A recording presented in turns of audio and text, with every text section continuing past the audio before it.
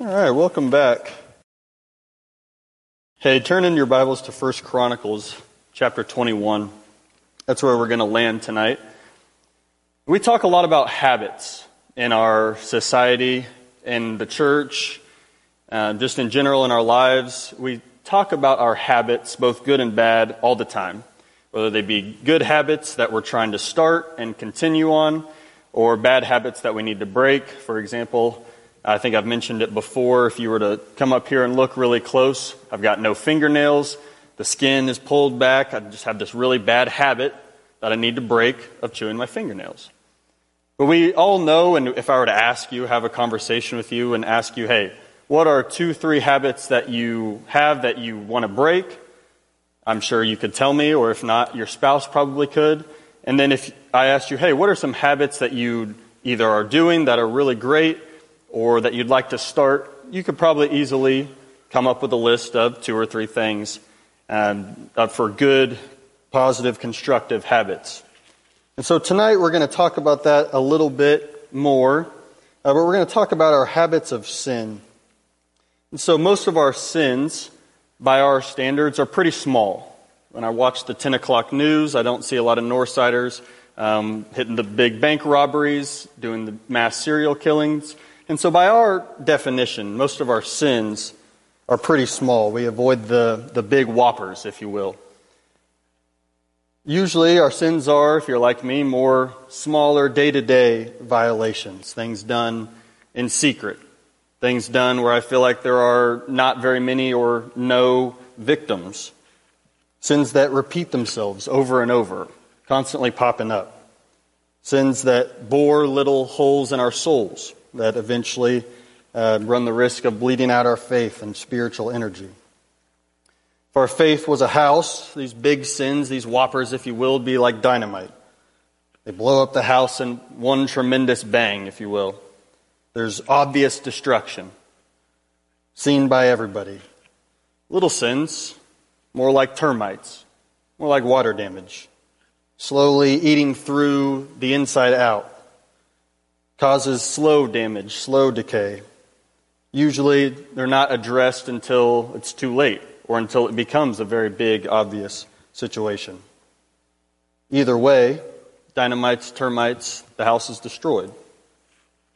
Paul, in Romans chapter 6, a verse that we're very, very familiar with, puts it this way: for the wages of sin is death, but the free gift of God is eternal life in Christ Jesus our Lord. Notice Paul doesn't clarify, hey, the big sins, the dynamite leads to death. He doesn't clarify or speak to either one. He just says sin, the wages of sin is death. So my point is, whether it's quote-unquote big sins or little ones, we must break this habit of sin in our lives if we want to grow in Christ, if we want to remain faithful to Him, if we want to spend eternity with Him.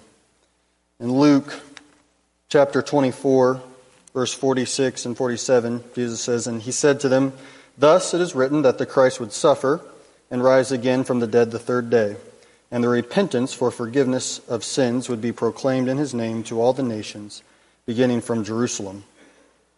So we must change both our minds and our conduct in regards to sin, all sin.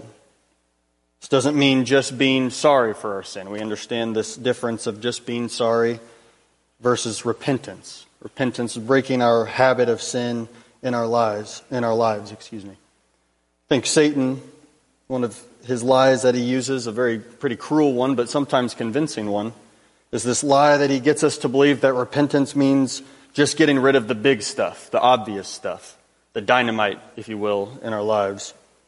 But I think he knows that more houses are destroyed by termites than dynamite, and he's happy either way. David understood how important it was to break this habit of sin in his life. He saw firsthand how sin caused a lot of problems in his lives. We know the stories. And we're going to look at one from 1 Chronicles chapter 21 tonight and show how David breaks his habit of sin in his life. And hopefully we can kind of learn from this experience and help us break our sin cycle in our lives. So 1 Chronicles chapter 21, starting in verse 1 Then Satan stood up against Israel and moved David to number Israel. So David is tempted by Satan to conduct a census. Now, a census in and of itself, not a sin. We see multiple times in the Old Testament where God orders a census. In Exodus chapter 30, in verse 11 through 16, God commands a census to be taken over all the males over the age of 20 in Israel, excluding the Levites, with the purpose of determining the ransom money for the service of the tabernacle. And then you see again in Numbers 1 and 2, once again the Lord speaks to Moses and commands a census to be taken so they can get a roster, if you will, of all the fighting men in Israel. So the census in and of itself is not the sin. This time the prompting for the conducting of the census comes from Satan, as you see there in 1 Chronicles 21:1. Doesn't say exactly why this was a sin in this particular case. Maybe it appealed maybe the motivation David did this was to increase his wealth through taxes. Maybe the motivation was David wanted to take more territory than God had already granted him. Most likely, I think, it'd be somewhat of the pride boost. David wanted to really establish and gratify his pride in the strength of this great army, taking more faith in the power of his military, putting his trust there rather than the God who provided for him in those times of war. And that's a constant theme you see in the book of Psalms as David writes. So note that Joab, David's advisor and military commander, recognizes the wrongs and warns the king to no avail. So in verse 2, continuing on, he says, So David said to Joab and to the princes of the people, Go, number Israel from Beersheba even to Dan, and bring me word that I may know their number. Joab said, May the Lord add to his people 100 times as many as they are. But my lord, the king, are they not all my lord's servants? Why does my lord seek this thing? Why should he be a cause of guilt to Israel? Nevertheless, the king's word prevailed against Joab. Therefore Joab departed and went throughout all Israel and came to Jerusalem. Joab, as we see as we continue on in verse 5, he couldn't even bring himself to provide a full count, so he skips over two of the tribes of Levi and Benjamin. Continuing in verses 5 through 7, it says, Joab gave the number of the census of all the people to David, and all Israel were 1,100,000 men who drew the sword, and Judah was 470,000 men who drew the sword. But he did not number Levi and Benjamin among them, for the king's command was abhorrent to Joab. God was displeased with this thing, so he struck Israel. So the writer says God was displeased. He punished Israel because of the sins of the king. Note, just kind of a side note, that people suffer from the wrongdoings of the leaders. So as we go into situations where we're voting, or going into the voting booths, something to maybe keep in mind. There are consequences that stem from that. But in the remainder of the chapter, we're going to look at and we're kind of going to outline David's response to God's judgment, and then how in this response he strives to break this sin habit that has brought him to this point in his life, and then kind of how his life looks after that. So I'm going to suggest to you 4 steps that we can learn from David to breaking this sin habit. First step is realization. Verse 8, David said to God, I have sinned greatly in that I have done this thing. But now, please take away the iniquity of your servant, for I have done very foolishly. David acknowledges that what he has done is wrong, acknowledges what he's done is foolish, it's disobedient, and it's not just a mistake. You notice he doesn't give any excuses. He doesn't say, God, yeah, I did this, but you don't understand the pressures that are getting to me, the pressure that it is to be king of this nation. He doesn't say, God, yeah, I messed up, but I'm just really scared of these foreign armies. They're big and they're bad, and I just wanted to get a count here. Doesn't give an excuse. He doesn't say, hey, nobody's perfect, cut me some slack. He doesn't give the argument to God that this sin really isn't that big of a deal. Nobody was really hurt because of this. He owns up to it. He admits it's wrong, it's foolish, and it's disobedient.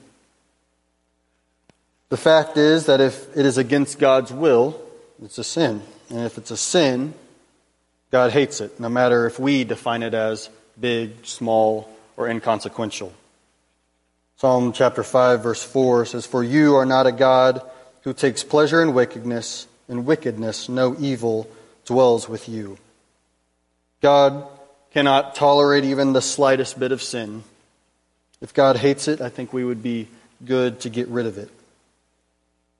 So this first step of realization is difficult for us. It's difficult for most Christians, if we're honest, because that we know and we understand from a knowledge standpoint, we know that if something is sin, action is required of us. We have to follow through, do something about it. This is why I think, in my opinion, I see such a defensive stance or defense against the little sins or the vices.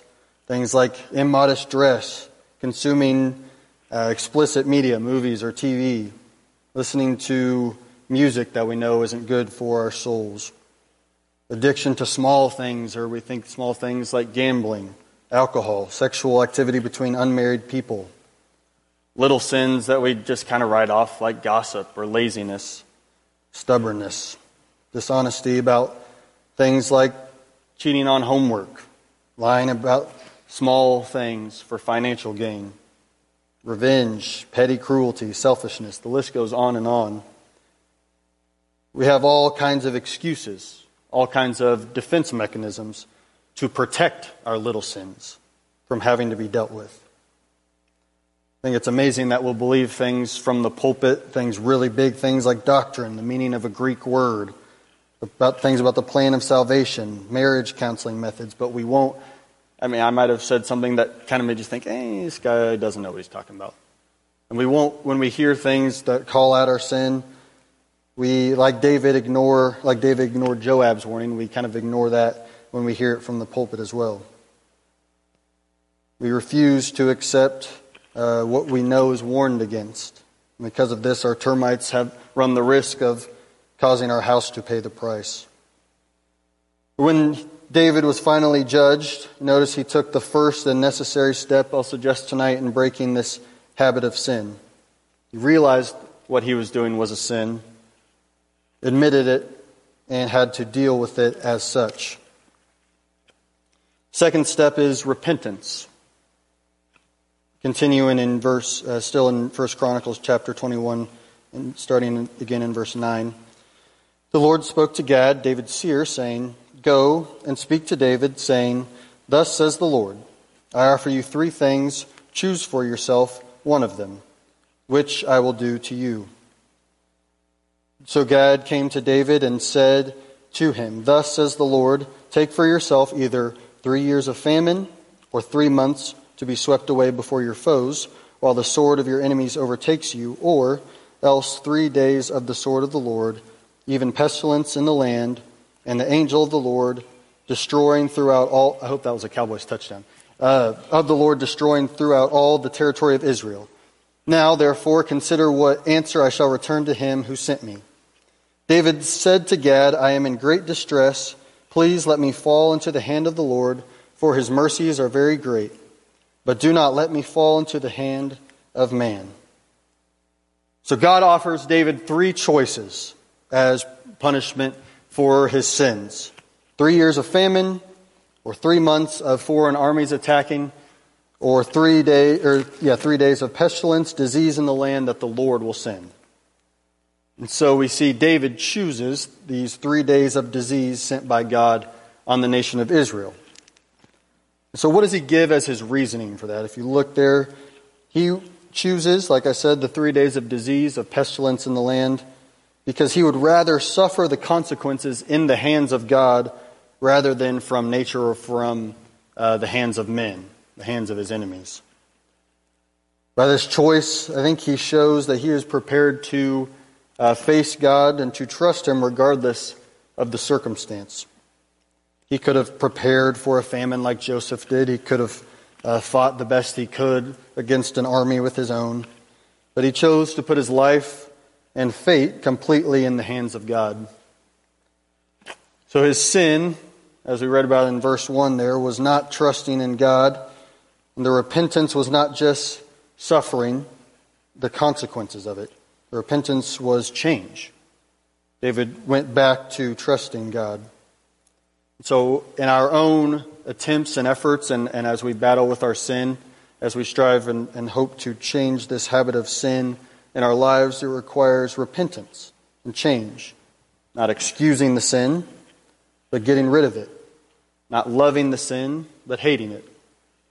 Not being afraid of what life looks like without this sin that we've gotten used to, but trusting that God will fill that void where the sin used to be with something much better. So we will never break our sin habit until we're ready to ask God to change any part of us, any habit that we have, and ask Him to replace it with something better, something clean, something godly.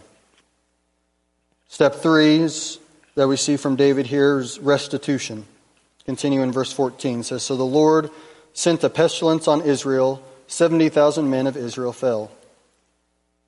And God sent an angel to Jerusalem to destroy it.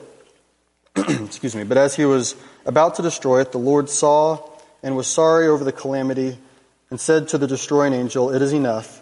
Now relax your hand.' And the angel of the Lord was standing by the threshing floor of Ornan the Jebusite.